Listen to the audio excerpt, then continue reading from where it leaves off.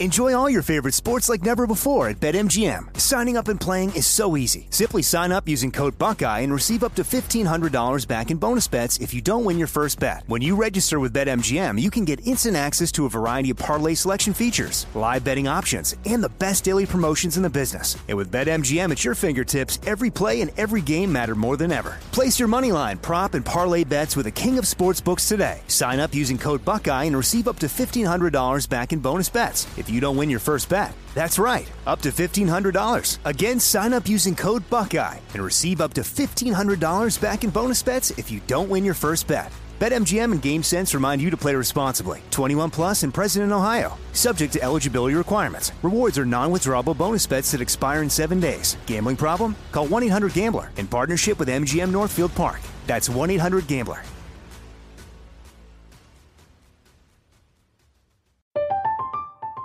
I'm Katya Adler, host of The Global Story.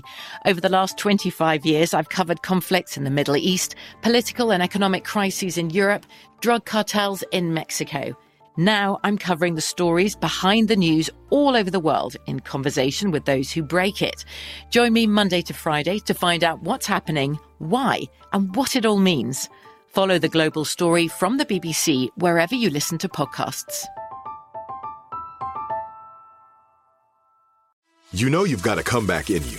When you take the next step, you're going to make it count. For your career, for your family, for your life. You can earn a degree you're proud of with Purdue Global. Purdue Global is backed by Purdue University, one of the nation's most respected and innovative public universities. This is your chance. This is your opportunity. This is your comeback. Purdue Global, Purdue's online university for working adults. Start your comeback today at purdueglobal.edu. Are you looking for the perfect move-in ready home this spring season? Now's the time to buy at Fisher Homes. For a limited time only, enjoy below-market interest rates starting at 5.375% APR, 6.139% APR. With these exclusive lower rates, you can save hundreds on a move-in ready home and start enjoying the benefits of home ownership even faster. Schedule your personal tour with one of our new home specialists at FisherHomes.com and make this spring the season you find your perfect home sweet home. Financing provided by Victory Mortgage, LLC, NMLS 461249, Equal Housing Lender.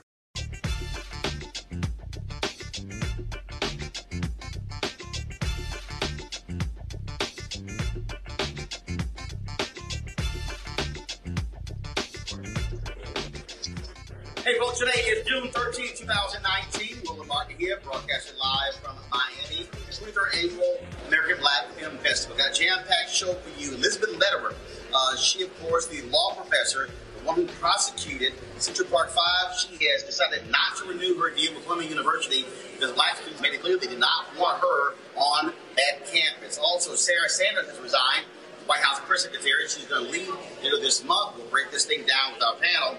Also, we'll talk about Father's Day coming up, the impact between fathers and young girls. Also, folks, we'll show you last night's red carpet, Chaff, Samuel L. Jackson, Richard Roundtree, Jesse T. Usher, a jam-packed show for you folks. It's time to bring the funk. Boulevard Unfiltered. Let's go. He's got it. Whatever the miss, he's on it. Whatever it is, he's got the scoop, the fact, the find. And when it breaks, he's right on time and it's rolling. Best believe he's knowing. Putting it down from sports to news to politics. With entertainment just for kicks, he's rolling. It's Uncle Roro, y'all. Yeah. It's Roland Martin, yeah. Rolling with Roland now. He's funky, he's fresh, he's real, the best, you know he's Roland Martin now.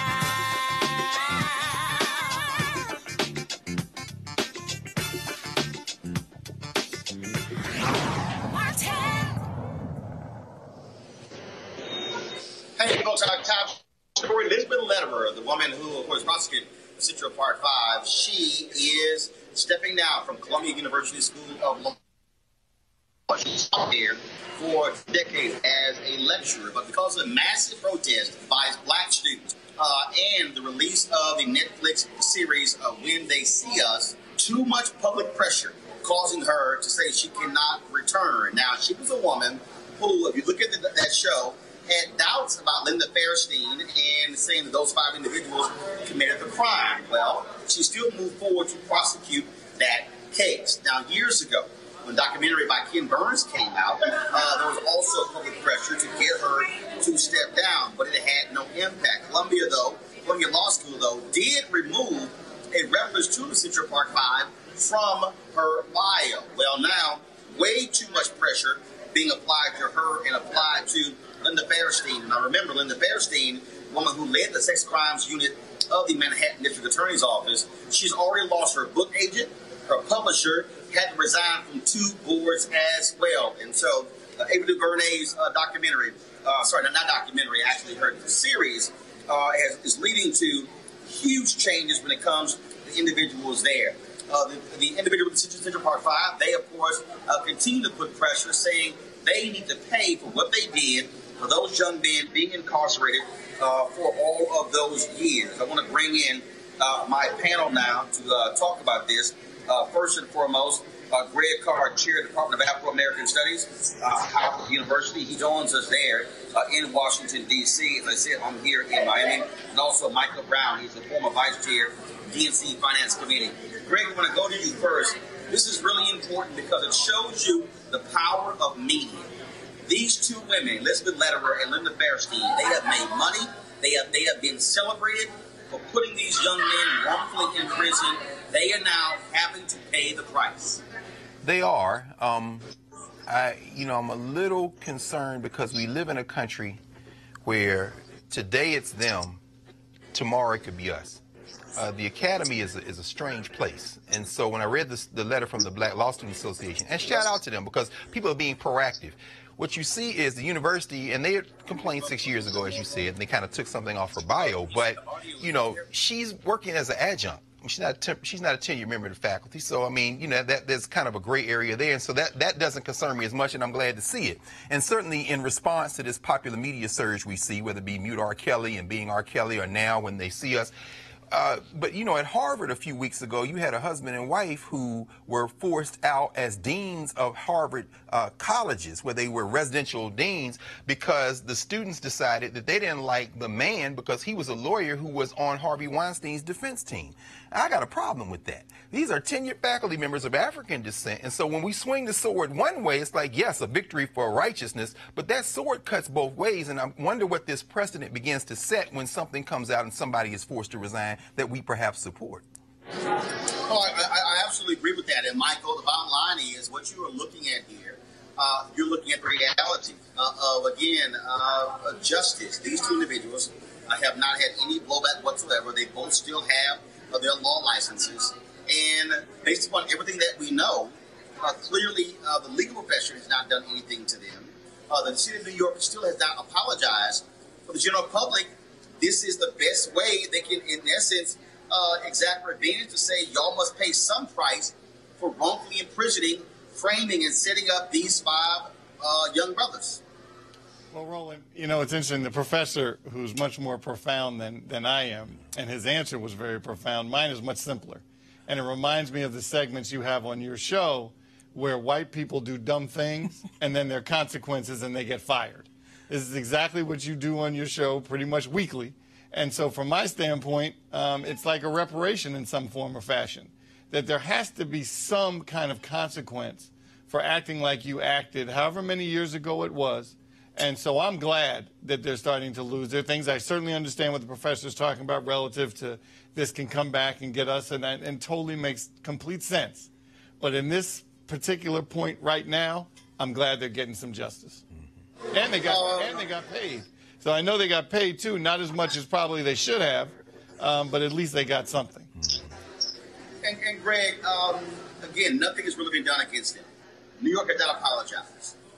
Now, I was seeing Tamika Mallory and seeing her social media.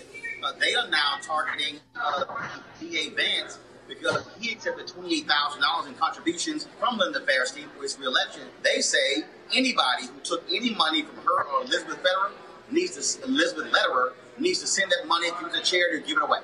Now that, I think, is more appropriate. I think this is a great lesson in how we can wield political strength.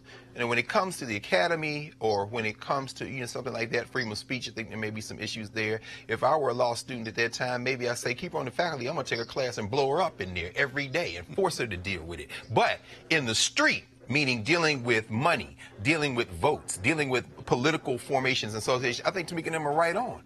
Let's go out and eviscerate everybody politically and economically. And this is a lesson we learned from the period of Martin Luther King. The most effective weapon in the civil rights movement in many ways was either the boycott or the threat of the economic boycott. That is the Montgomery bus boycott. That shows you we can put that, starve them, because I can guarantee you one thing, and this is for sure. They're not going to starve, because you got these billionaires out here, these right-wing racist billionaires that will write them a check, and that's just like what's going to happen to Sarah Huckabee Sanders. Thanks, good job for lying. Here's $1 million, go sit on the beach for a while. She's not going to be put out of doors because she lost a job, even if they have to take her next book, buy 100,000 copies of it and put it on the New York Times bestseller list and throw it in the trash. They're going to take care of their own, so it's good that we're pursuing a similar strategy.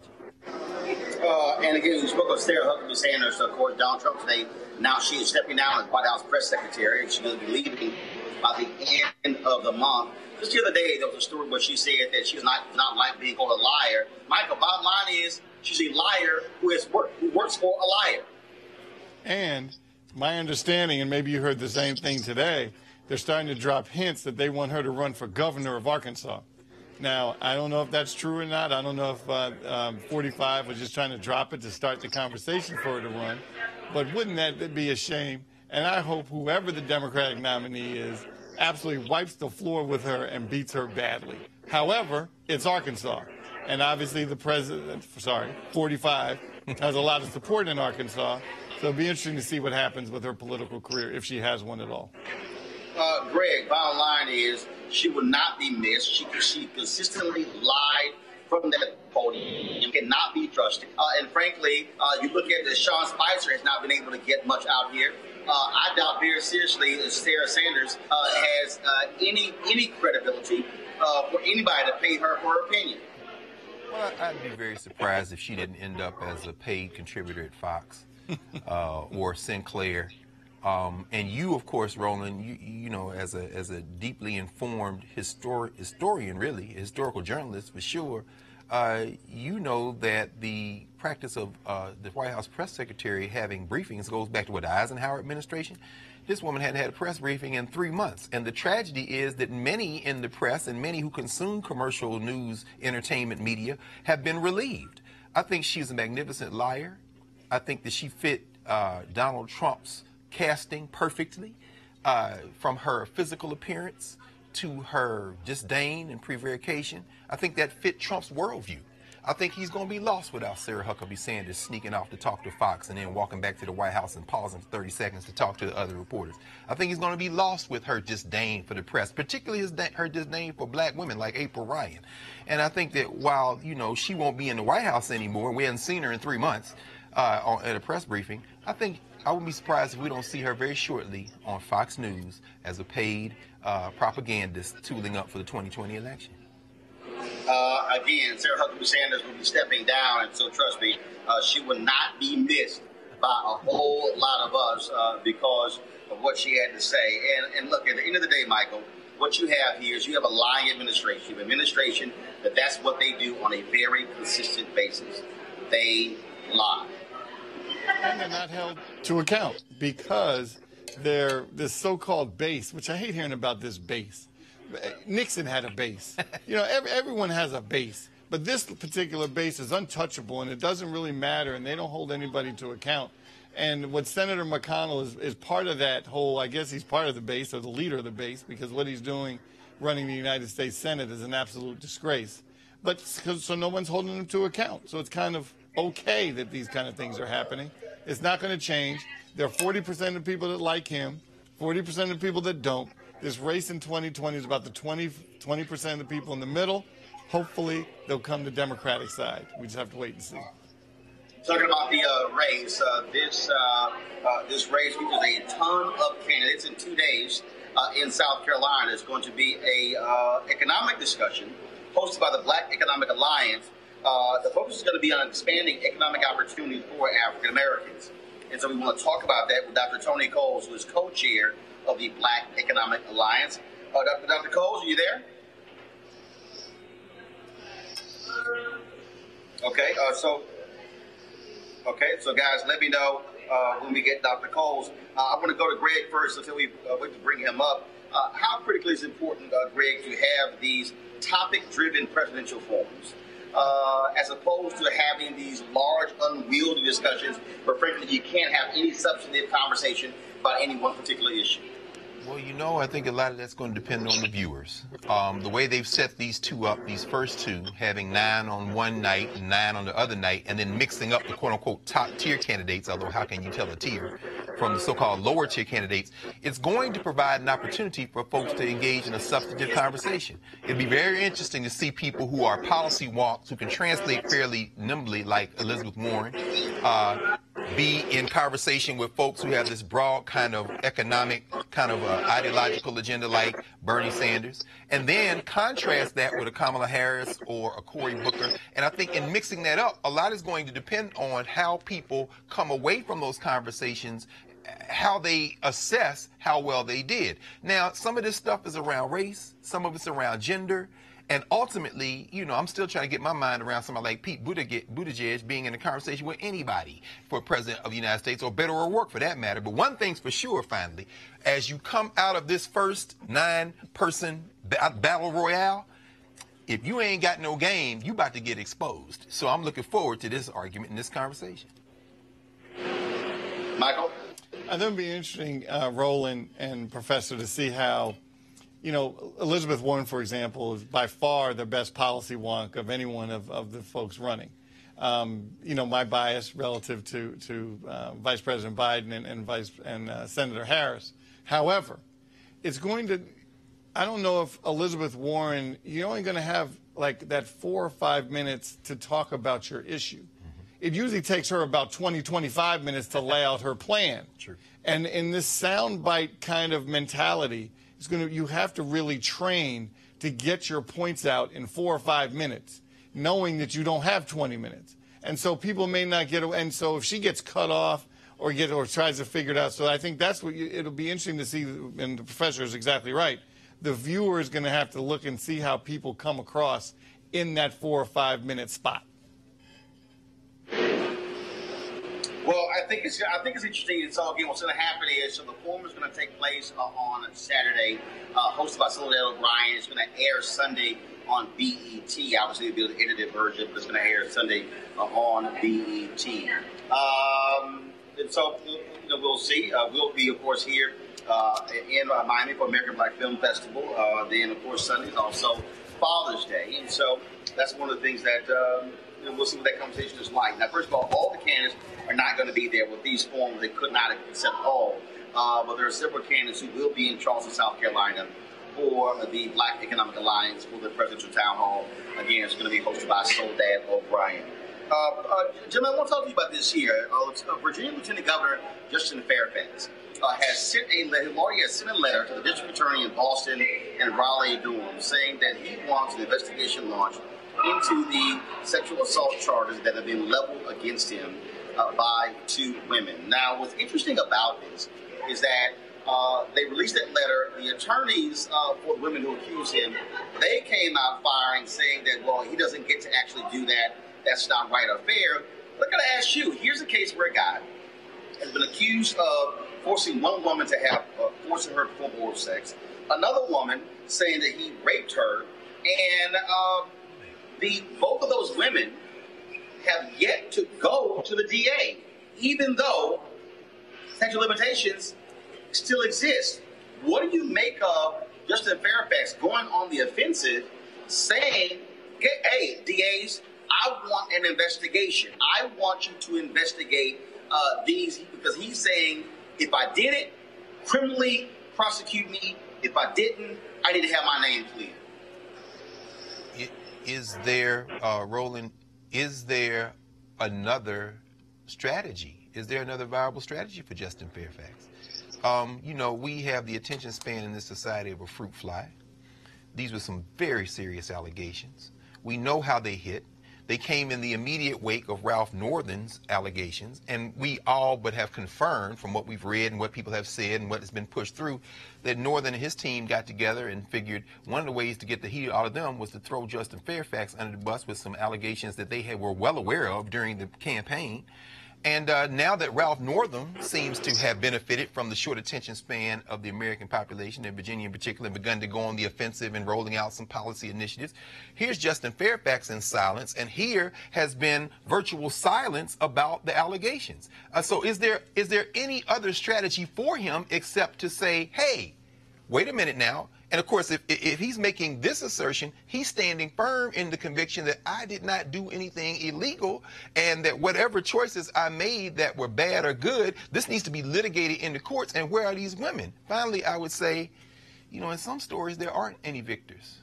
You got black women, you got a black man, and this is a real problem. I don't even like the idea of people weighing in on this in a way that isn't filtered through the lens of a black community that has to deal with some very serious internal problems and challenges. But as far as I'm concerned, Justin Fairfax is playing the only card he has, which is what? Y'all gonna clear my name.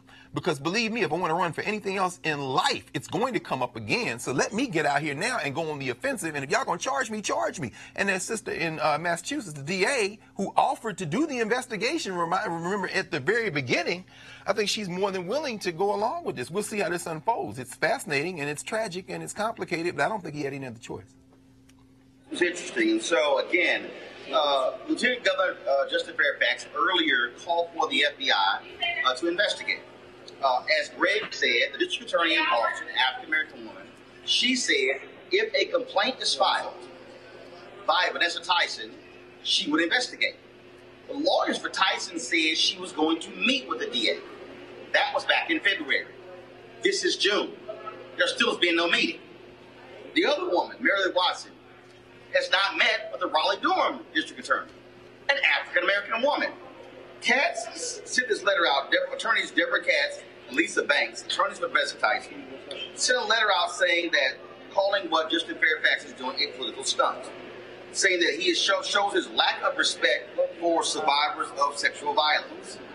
Then she says, as a former prosecutor, Lieutenant Governor certainly knows that potential charges of criminal investigations do not get to direct prosecutorial decisions. And so they go on and they say that criticizing him, that they're not going to deter, said his letter to the district attorney appears intended to do the same in its crude effort to deny agency to survivors of sexual violence. His suggestion that women are liars unless they press criminal charges against their assailants places an unfair demand on survivors and shows a fundamental misunderstanding of the criminal justice system. Pursuing criminal charges is a weighty decision that the vast majority of survivors choose not to make for legitimate reasons. And so there's some other things that are in here. But what's interesting is that at the end of it, they say that Lieutenant Governor Fairfax's letter shows yet again that he is not deserving of his position of power. I have continued to raise this question, Mike, that Vanessa Tyson and Marilyn Watson and their lawyers say that they will fully cooperate in an impeachment hearing of Justin Fairfax. Yet, if the statute of limitations is not up, why would they not meet with two black female DAs to say, launch a criminal investigation? So they're critical of Fairfax, but they won't launch an investigation. They won't even file the complaint. So I'm just trying to understand, if you want justice and there's no impeachment hearing, why would you not file a criminal complaint?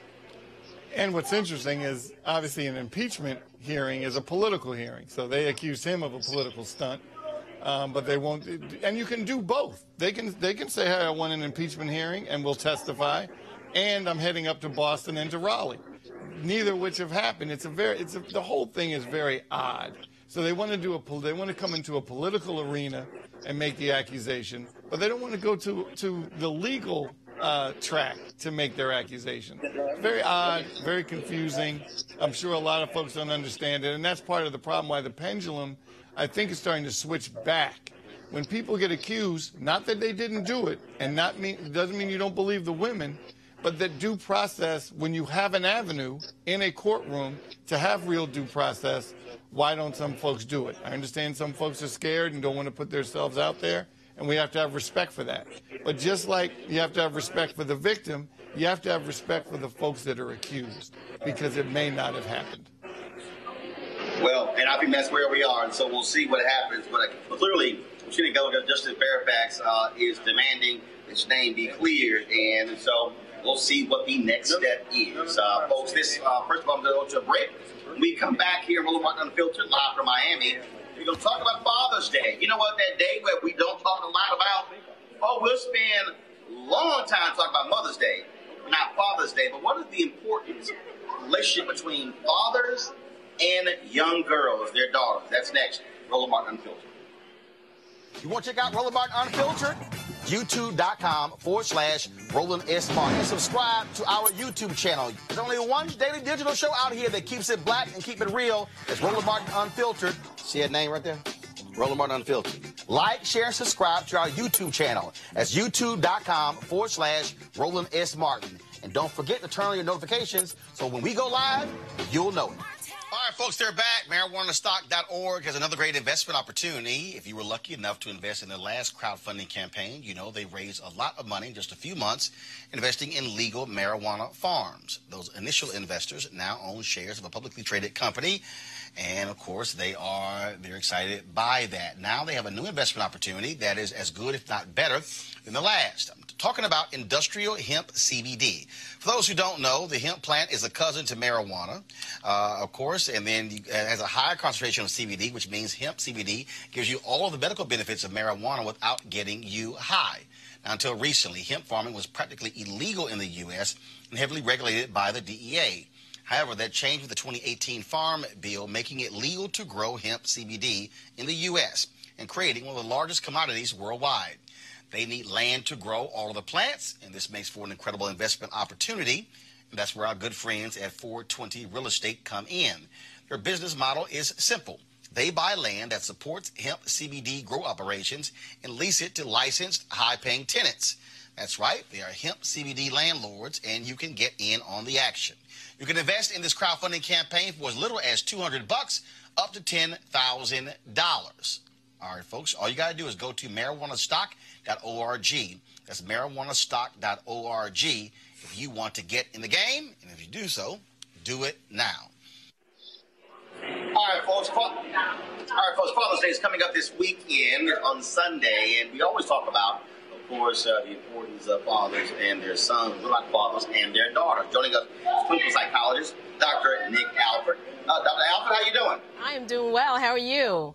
I'm doing great. I have my father, I got my mother, of course, one brother, 3 sisters. And so can you talk about how critical it is, the relationship that exists, a strong bond between a father and daughters? Oh, my goodness. It is so critically important. It is imperative. Fathers are really for girls, for young women. That's the first man we fall in love with. That is the man who shows us who we are, how beautiful we are, how smart we are, all of the unique qualities that we have. And most importantly, Roland, that is the man that teaches us how men should treat us and how we should relate to men. So it is so incredibly important. And also, I think when you talk about how a bad relationship can be damaging. Look, I've got 2 nieces. They lived with, their mother was beaten, assaulted, physically and sexually by their father. And my oldest, and they have a bad view of their father. Don't want to be around them. And as the godfather, I had to be fiercely protective of them. And I remember when he got out of prison, he wanted to reach out to them. And I asked him, I said, well, you still in the game? Are you still selling drugs? And he said, well, no, I'm not. And I said, he said, I never was. I was like, first of all, dude, you lying to me. And I made it clear. I said, you're not going to spend time with my nieces at all. And I said, because I have to be protective of them. And so the flip side is that could actually have, that could have a negative effect and take girls years to go through and get over and deal with that trauma that was inflicted by that man. That is absolutely correct. There is some interesting research that says even an absent father for a young girl or for a boy is better than having a father who is abusive, who is violent, who has substance abuse, who cannot be available in a healthy and adaptive way. So you are absolutely correct. So, what resources would you recommend for a young father to help him and guide him through this, that prepares him for how he must cultivate that relationship with their daughter? So you know, obviously one of the best ways to learn is by seeing, and we learn through modeling, right? And so when you don't have that, you're at a distinct disadvantage. And so what I would say to any young father who is looking to learn how to be a father or to be a better parent, just sort of writ large, is to find other role models, and we can look for them and find them in myriad places, right? In our churches, in our colleges and universities, we have professors, in our own families, right? We may have grandparents or uncles who can be role models. Our Black Greek letter fraternities. So I think there are a number of ways. There are parenting classes. Many communities and courts, family courts, have these types of classes that can help young African-American men. All right. Dr. Nick Alford, we certainly appreciate it. Thank you so very much. Thank you. All right. Greg and Michael, I want to talk to y'all about this here. It really does piss me off that we spend so much time and energy around Father's Day. Greg, people could be literally in Australia or Thailand, and they will kill themselves to get home for Mother's Day. But they could be in the same city, in the same state Father's Day. Yeah, man, I'll see them come Thanksgiving. That's true, brother. I mean, you know, Mother's Day was created in Philadelphia, really. John Wanamaker department store. It's almost like a marketing kind of thing. It kind of emerged. And Father's Day came in many ways as a response to that. But we know in our communities, and I agree with what Dr. Alfred said, you know, black men are used to not, you know, getting all that affection. But then again, it's probably Father's Night every time a man come home and get that big piece of chicken, like my daddy did for many years. But what Dr. Alfred said, I said, I won't lose track of that. I think about the song, what was it, the Winstons, Color Him Father. There's a lot of ways you can be a father. And I know that on Father's Day, I get texts from, like say, former students. You know, I don't have any biological children. I got a couple of godsons, and I got my nephew, and I know what it means to be an uncle who's there for a male, and my nephew. You get texts, you get calls, and it's kind of an afterthought, but it's almost a running joke in the black community. You know, black man sitting up waiting on getting them calls for real. So, you know, maybe it's a little sad, but maybe we can do something about it. But I don't know. Maybe you get those calls, Roland. It is frankly offensive, Michael. I'm sorry. That how Father's Day is sort of like a blow-off day. No big deal. You know, okay, fine, all right, yeah, you know, I'll see you in 2 or 3 months, when the reality is fathers matter just as much as mothers. Well, I tell you, the pressure on males, not just black males, males, to get to the store, get a card, get flowers, make reservation for Mother's Day brunch, which is, again, fine. That's just what kind of, if you're raised a certain way, that's just how you were raised, and it's important. But on Father's Day, it's more of an individual thing. What you're thinking, what am I going to do with my day? Not is it, I would love to spend time, I have 3 sons. I would love to spend time with them, and I do. But, you know, if I get a call from 2 of the 3, that's a good Father's Day. Not that and then they'll be like, oh, man, today's Father's Day, I need to text Dad. So, yes, it is absolutely a different priority relative from the Mother's Day to a Father's Day. And whether that changes or not, I don't know. I remember growing up, my father used to say to us, Mother's Day is every day. Father's Day is just one day. Maybe you get what you want, maybe you don't. And so that's just how I was raised with my grandfather. I got to push back on that. If Mother's Day is every day, Father's Day is every day. And I think, and I get get it, but I really do. And I know somebody probably saying, "Brother, why you make a big deal out of this?" Because the problem that I have is we literally have a culture that says daddies don't matter. I mean, in fact, let me tell you something. This actually happened. I was with National Association of Black Journalists. We were in Chicago at our convention a number of years ago. So we're sitting at the table. There's about 10 people at the table. And at the table, there are 4 lesbians at the table. One of them, Latina, she was talking about how, me and my partner, me and my wife, we have a kid, and, we're raising the kid fine. We don't need a male influence. I don't believe in that. There were 2 sisters who were lesbian who said, hold up now, we disagree. We know the importance of our fathers. And they were saying that even if we have kids as lesbians, there has to be a male influence. The dynamic of the conversation was real interesting because these black women saw it totally different in terms of how they feel about this dynamic. I've had this debate even among heterosexual couples or individuals who are single. We talk about the importance of a man. But I hear people say, oh, my mama was my daddy. No, she wasn't. Just like we assume that a father can't be empathetic, that a father can't be loving, that a father can't be compassionate. And so I would never say that a father is a mother and a mother's a father. No, you are who you are. But I think as a society, we literally have created this entire worldview that daddy is optional. No, of course. But I do think that, a lot of that has to do with enslavement. I don't think there is such thing as an American culture. There are many different cultures in this state we call America. And we look at African people, you see, we went through literally, particularly when the domestic slave trade explodes in the early 19th century. For about 50 years, we went through a process where breeding became the way that they created new people of African descent in this society. So you didn't know necessarily who your father was, but it had an unintended consequence of creating community mothers and fathers. Big mama and them, they weren't necessarily your biological kin. We still see that today. I mean, I'll give you one quick example. At graduation every year, it's very moving to see men embrace their graduate children, particularly the daughters. And I think, again, Dr. Alfred's research is very important in this regard.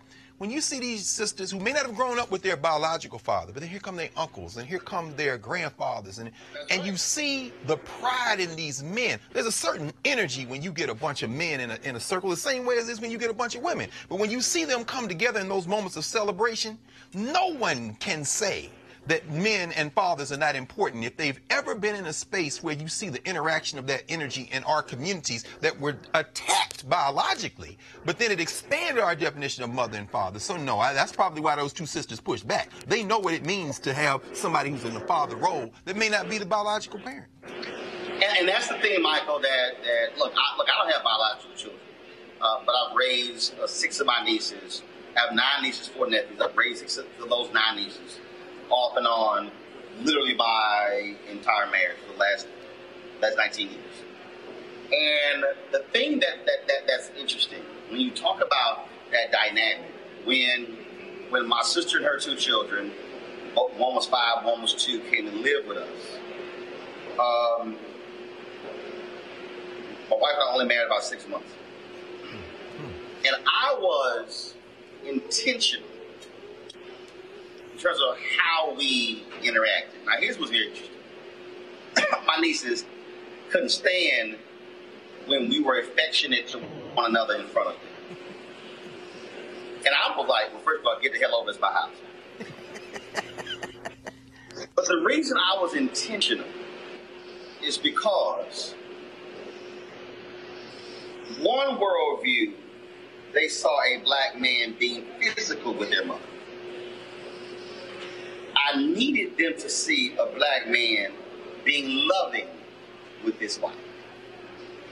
I needed that to be corrected. And so when I took the job of the Chicago Defender, it was a hard decision because those formative years, 5 and 2, I would be away. And so in the household, it would be my sister, my wife, and then my 2 nieces. I was serious about the role that male influence and the role that we play. And so that's why, for me, it is deeply embedded in my psyche, in my worldview, the value and the importance of that man, and obviously from a perspective of a son. But I also see it in terms of fully accepting my role as a godfather. Because I tell people, a godfather does not mean that I'm there to give you birthday gifts and Christmas gifts. It literally means that if the daddy ain't doing his job, I am to step into the gap to serve that same role. And I don't know if it's society or a much smaller part of society within your own home of how the dynamic is and how you're raised relative to affection from men. Now, I was raised in a family where the men were very affectionate. I mean, the day I went off to college, my father and I were still kissing each other and hugging each other. And that's just how we were raised. It wasn't abnormal. But when some of my friends would come over and they would see how my father and I interacted, they were like, wow, you guys, that was like, yeah, that's how, but that's not how they were raised. They were raised in it, not that it was wrong, because you can't certainly judge anybody on how they're raised. It's just different. And not right, and it doesn't make it wrong or right, but I was just raised, we were just very affectionate. So with my kids, who were 3 sons, but now they're at the age, they're like, Dad, please, please, please. But when they were younger, they knew that Dad was going to kiss them goodnight. They knew when they went off to college, I was going to kiss them goodbye. Okay. So Michael, when your son say, Dad, please, please, please, what's your response? I don't give a shit. I still grab him, hug him, grab him in the neck, and I give him a kiss on the cheek. There you go. And see, Greg, that's how I roll. All my nieces and nephews know. You walk your ass in the house. I don't speak of my brother or my 3 sisters. Your ass gonna hug me. You gonna greet me. Well, and if you don't, you getting jacked. That's a very black thing. You don't come in the house and not speak, man. Right. That's true. I mean, that's generally speaking. No. You can come in the house and speak. Your ass gonna come hug me. Oh, now see, yeah, you've taken it to the next level. Now I'll say this: I don't, we didn't do a lot of hug. I didn't hug my father a lot in it, but I tell you what, my father went to work every day of his life, and I watched my father get up 4 in the morning every day for years. Some of my earliest memories as a child in Nashville, my father getting up, whistling, washing his face, going to bed, and then one time we didn't even have a car. He walked to work. And my father, as he became an elder and he transitioned in 2001, 79 years old, my father was the kind of man who didn't have a whole lot of words, but he demonstrated. And his brother lived across the street, my uncle, and they had 8 or 9 children. So, when you saw these men, the affection they showed was through their dedication of what they did every day. My father was like that. And the last thing I say is, and I really echo what you said about displaying affection in front of the children. My father and mother didn't kiss a whole lot in front of us, but you know how we knew that my father loved my mother loved my father? It was the little things they did to support each other as they worked. And we knew my father got mad. We knew when we were in trouble when he would look at us and say, boys, I love your mother.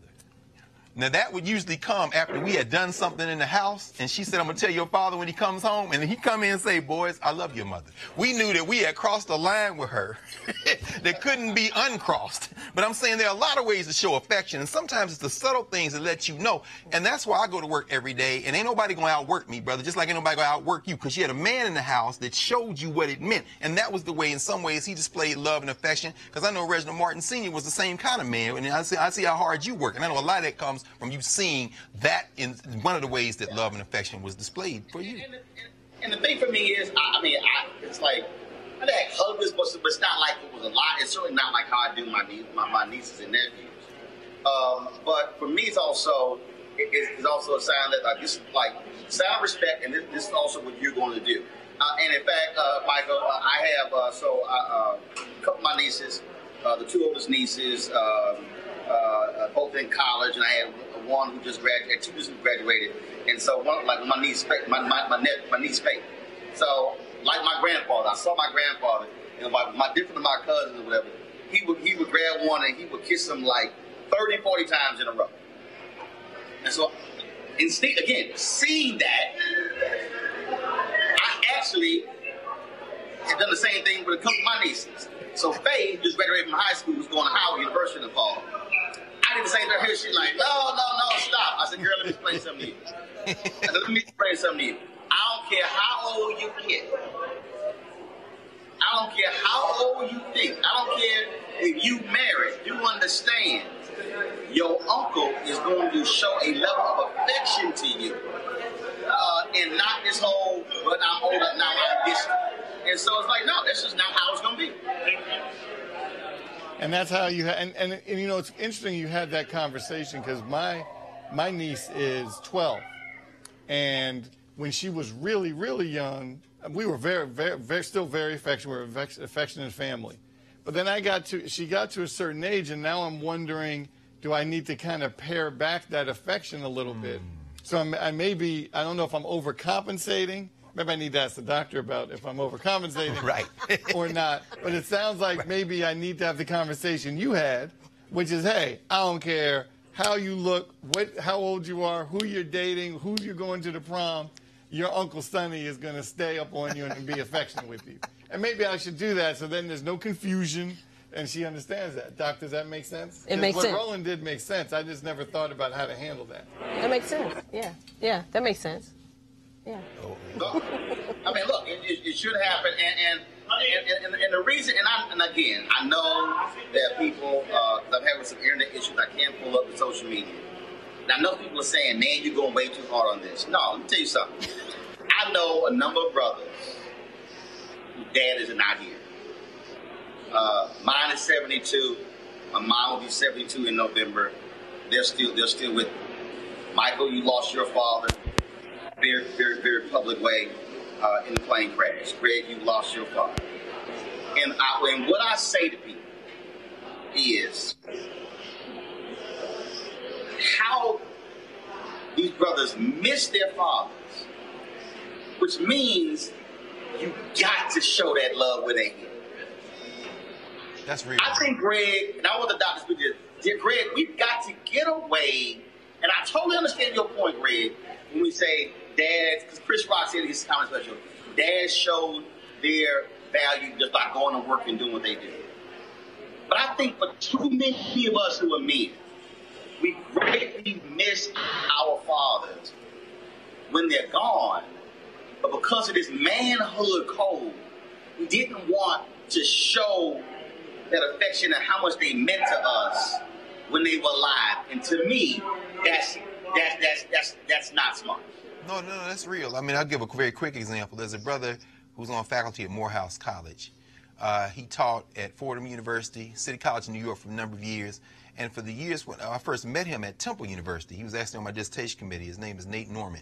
He retired from Temple and moved to Atlanta and then went right back to work. We all call him Pop. He is known all over the world as Pop.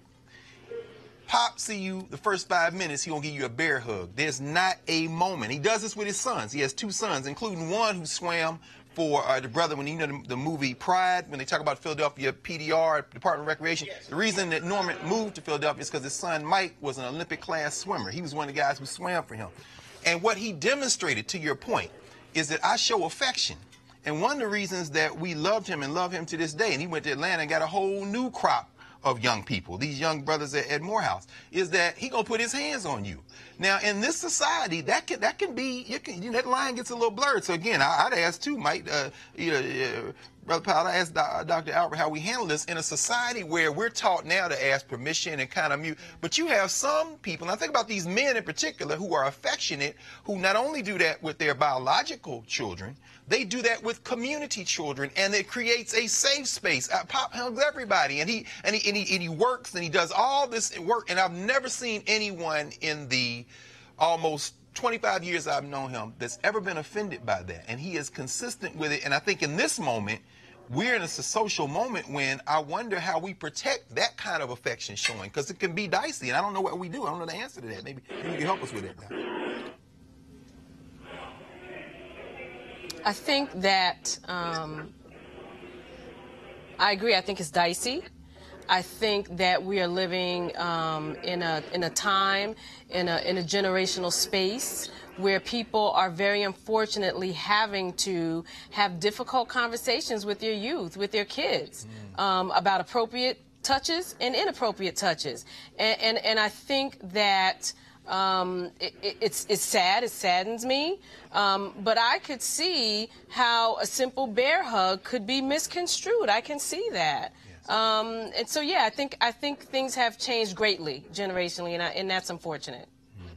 Let me be real clear for all y'all watching. I got 9 nieces, 4 nephews. They asses will be getting bear hugs. They will get a bear hug. If I will kiss them on the cheek, I might sit here give them a noogie on their head. Yep. I will play with them. I will because I'm telling you. My paternal grandfather is gone. My maternal grandmother is gone. My maternal grandmother, I did not know my paternal grandfather. I did not know I know my maternal grandfather. I did not know my paternal grandfather. I did not know my dad's grandfather. And I can tell you this. I'm lucky to have both my parents still living. But when you talk to people and mamas and daddies are gone, those are the moments they remember. Those are the moments that they think about. They think about that love, that affection. They think about how they talk to them, how they were with them. They think they might get mad at you. Then why you always playing? Why you always joking?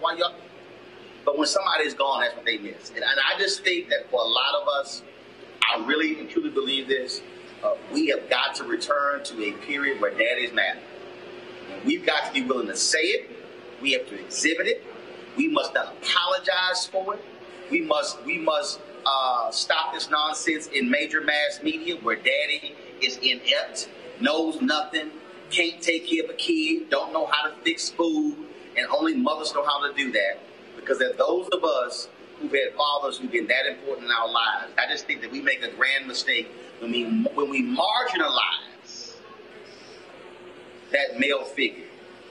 And that, to me, is dangerous. We should not marginalize mama. We should not marginalize daddy or that godfather or that uncle if they meant all that to us. And so I just think that's critically important for us to do. Hey, folks, yesterday on the red carpet, Shaft, I ran into Sabrina Fulton. And I had a chance to ask her about, remember the Iranian sister in Texas who gave the speech and she mentioned Trayvon Martin and Tamir Rice. Well, Dallas Independent School District told you yesterday they apologized for cutting off her speech. Here's Sabrina Fulton last night remarking about that decision to apologize to that young woman. Hey, darling. Good. Hold on real quick here. I got to ask you this here. We've been covering this story. Dallas Independent School District has apologized to the young woman who mentioned your son and Tamir Rice. They said that she should have been allowed to give her a speech. Your thoughts about them apologizing to her by cutting her off? No, they definitely should apologize to her. They should have. And I appreciate them apologizing because they're admitting that they're wrong, and they should have let her finish her speech. I gave her a platform. I let her finish her speech. So on social media, I posted the end of her speech. For me, I was bothered by the principal who's of Eritrean descent somehow saying that by her mentioning Trayvon Martin, Tamir Rice is going to incite white folks. I'm like, they need to hear it. Yes, it's true. It wasn't anything that she was saying wrong. If you listen to the entire speech, they know that she wasn't saying anything wrong. So let our young people speak up. We need that. You also run for office. That's right. Miami-Dade County Commissioner here. When is the election? 2020. August 2020. Yeah. All right, then. So why do you want to run? I want to run because I feel like I can be a voice for the people. And so I'm a people person, so I feel like I can give back to my own community. All right. Always good to see you, darling. Okay, good. All right, you take care. Thank you. You too. All right, then. All right, then. So it's great to see Sabrina Fulton there on the red carpet. And certainly appreciate all that she is doing. First of all, I want to thank Greg and Mike for being on the show today. We're going to end the show, folks. Last night from the red carpet, we, of course, broadcast last night. Shaft premiered here at the American Black Film Festival. And we had a chance to catch up with a whole bunch of members of the cast. And so I wanted to have that for you again. And y'all need to stick around because when you listen to, I talked to Jesse T. Usher, as well as talked to Richard Roundtree about Shaft and black manhood. Y'all don't want to miss this. And so we're going to go ahead and play it in the show. First of all, folks, I'm here in Miami. We got some more stuff we got to cover. We've been having some amazing interviews. Anthony Anderson, Reggie Hutland, all kind of folks we've been talking to. We got some interviews tonight we have for you tomorrow as well as all next week as well. Don't forget, folks, please support our Bring the Funk fan club. Every dollar you give goes to support this show, to make this show possible, to allow us to be able to do what we do here, be able to broadcast remotely, be able to bring you stuff that nobody else is doing. We talk about this all the time, Greg. Bottom line, there's a lot of people here who are shooting stuff. But look, there's nobody else broadcasting live. There's nobody else broadcasting live from the red carpet to our audience because we're about showing you black excellence in all ways. That's why we do Roland Martin Unfiltered. So please go to RolandMartinUnfiltered.com. Sign up today for our Bring the Funk fan club. You can use Cash App, PayPal, Square. We got all of that once you support us. So we're going to close the show out right now. Again, here is the red carpet last night. Shaft, directed by Tim Story. What's up, man? What's going on? I don't know, man. You all good? I'm trying, man. All right. Well, first and foremost, to be here, Shaft is premiering, but we don't have John here. It's got to be bittersweet. It is. It hurts my heart, man, because John and I talked. He said, "Tim, do your thing. Make sure it's your own." And it's like that's a little pep on the back. Went out and did it, and I think he would have really loved this because we have a little bit of his footage in it. And we used some of his dialogue. I mean, we really gave it like a John wink, wink. And it hurts my heart that he can't see it. Now, I got to ask you this here. Folks have been losing their mind on my social media pages because they think the trailers have been too funny. And I'm like, y'all, Shaft, it was always funny. So I'm like, why y'all, folks have been really tripping. Well, that's the thing. Look, we gave it some entertainment. We gave it some humor. But look, we never disrespect Shaft. He's just as cool as he's ever been. It's a lot of ass whooping. Oh, it's a lot of ass whooping. He takes some people out. So if you're worried about whether it's edgy and Shaft-like, it is. But we also give you like a lot of humor. All right, then. So tell me about Jesse T as the next in line. Jesse T. Usher is the next in line. He doesn't start off where you might think a Shaft might start off, but he gets there in the end. And he'll make everybody proud. And he's such a great addition to this Shaft franchise. All right, baby, always good to see you. Always. Keep doing your business, Doc. Thank you, man. All right, absolutely. Okay, appreciate it. How you doing? Hi. You all good? How you doing? She walks up, she's like, hey. Because I know you. It's like you like people in the grocery store. They look at me and go, Hey. they go, hey. I'm going, how you doing?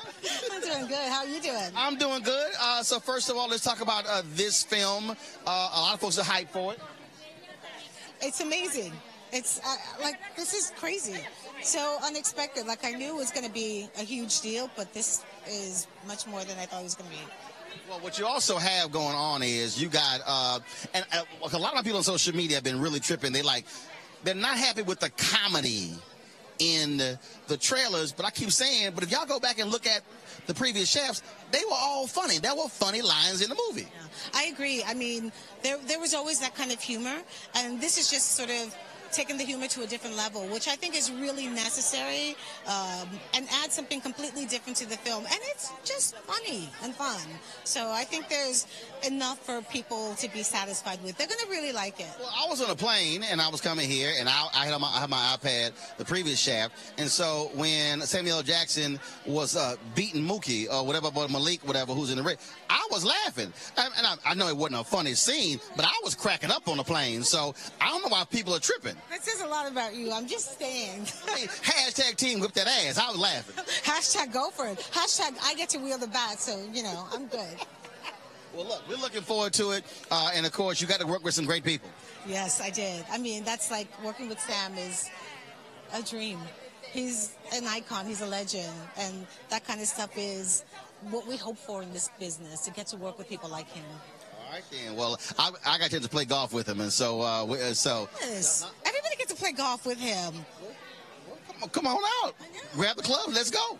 Except I don't play golf. But I could play golf if I wanted to, I guess. You can putt. Don't matter. Drive the cart. Play the music. No, I don't putt. And I don't drive the cart. Okay, but you have to putt in golf because when you get to the green. Now, right? That was Benny. Yeah, but you got the putt. See? That tells you how much I know about golf. See? Well, so, okay, you come hang with us, but, all right, just play the music. Okay, you got it. I'll do that. Lots of salsa music, blaring. Oh, yeah, I got 10,000 songs on iPod. We good. We're good. What's good, senior? Looking forward to the movie. Thank you. You'll enjoy it. You'll enjoy it. All right, there. Thanks a lot. I appreciate it. How's it going, brother? How are you? You all good? Yeah, I'm maintaining. You know, I watch you on the YouTubes. Well, you know, we try to give him a little help. I like your little round table, too. the Red Bone sister with the glasses, very informative. Red Bone sister with the glasses? Yes, older lady. Oh, Julianne Malveaux? Yes, sir. Yes, sir. Right, see, when I tell her that, she gonna be hyped. I'm an admirer, man. She speaks very well, too. Well, man, look, we were looking for this. We're gonna have you on to talk some stuff. I would love to come on. I'm gonna get your information when we go inside. I appreciate it. Real quick, yes. This movie here, there's a lot of testosterone in this movie. Yeah, it is. But what you gonna get is Shaft. And now you got 3 generations of Shaft. The innuendo alone, right? Are there enough women in the movie for all those chaps? I think Regina Hall holds it down for the majority of women. We don't need to see no more except her. All right, there. That's what's up. Good seeing you. Good to see you. I'm looking forward to it, and then we'll connect a little bit later. All right, okay? All right, baby. Here we go. I told you. Baby boy, what's up? What's going on? First of all, how you come out here doing Shaft looking like one of the 5 heartbeats? Yo. I feel like that era is kind of synonymous, you know what I mean? I could just channel that era and be on point. I ain't know whether to say 5 heartbeats on the table for 4. Oh my gosh. Nah, 5 heartbeats was right. 5 heartbeats was right move. I tried to get your look a little bit, you know what I'm saying? I knew you. Well, see, that's an ascot. Yeah, I needed an ascot. I ain't get one. Should have called a brother. I should have. I knew you got plenty of them for me. I know you had plenty of them for me. Next time. Well, see, I don't wear it down here because, see, I figure I'm on the linen. No, I can wear it when it's hot, but I'm hit the linen. Oh, yeah. No, see, you did the right thing. You did the right thing. The pink linen's a good look on you. Although the ascot is your classic. Right. But so I'm going to bring it back out because, see, I set it down. The folks were expecting it. And I can't have folk expecting it. You're absolutely right about that. You got to shake them up sometimes. I hit them with the African stuff at Essence Fest last year. They lost their mind. They ain't know what to do. Don't buy it. So, baby, what's going on? My man, Richard Roundtree. Is he a worthy heir to the Shaft mantle? Wow. Yes. Wow. He's got the last baton. He's got the last leg. It's on him. Now, I got to ask you this here, because somebody will be 77 next month. Yet when he walked into the room, all the women will still, I mean, does it make you feel a little inadequate when you like? Heck no. This is Shaft right here. This is the original Shaft. Absolutely not. It would make me feel less than coming onto this project if that didn't happen. But the fact that it does, it makes me feel even better. This young brother can hold his own. I'm so proud of him. Thank you. What?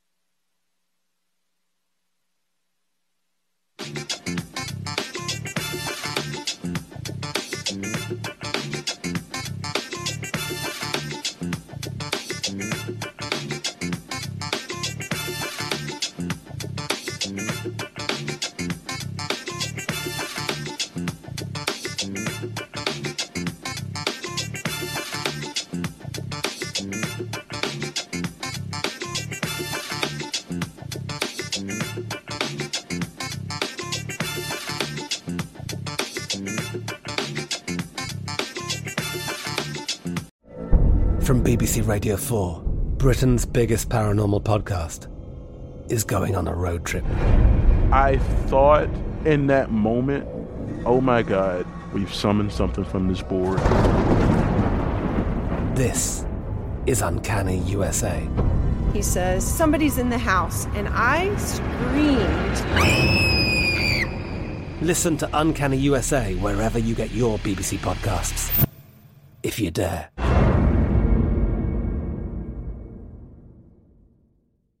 Are you looking for the perfect move-in ready home this spring season? Now's the time to buy at Fisher Homes. For a limited time only, enjoy below-market interest rates starting at 5.375% APR, 6.139% APR. With these exclusive lower rates, you can save hundreds on a move-in ready home and start enjoying the benefits of homeownership even faster. Schedule your personal tour with one of our new home specialists at FisherHomes.com and make this spring the season you find your perfect home sweet home. Financing provided by Victory Mortgage, LLC, NMLS 461249, Equal Housing Lender. Okay, round two. Name something that's not boring. A laundry? Ooh, a book club. Computer solitaire, huh? Ah, sorry, we were looking for Chumba Casino. That's right, ChumbaCasino.com has over 100 casino-style games. Join today and play for free for your chance to redeem some serious prizes. ChumbaCasino.com. No purchase necessary. Void where prohibited by law. 18+ terms and conditions apply. See website for details. Xumo Play is your destination for endless entertainment. With a diverse lineup of 350+ live channels, movies, and full TV series, you'll easily find something to watch right away. And the best part? It's all free. Love music? Get lost in the 90s with iHeart 90s. Dance away with hip-hop beats and more on the iHeartRadio music channels. No logins, no signups, no accounts, no hassle. So what are you waiting for? Start streaming at play.xumo.com or download from the app and Google Play stores today. All you can stream with Xumo Play.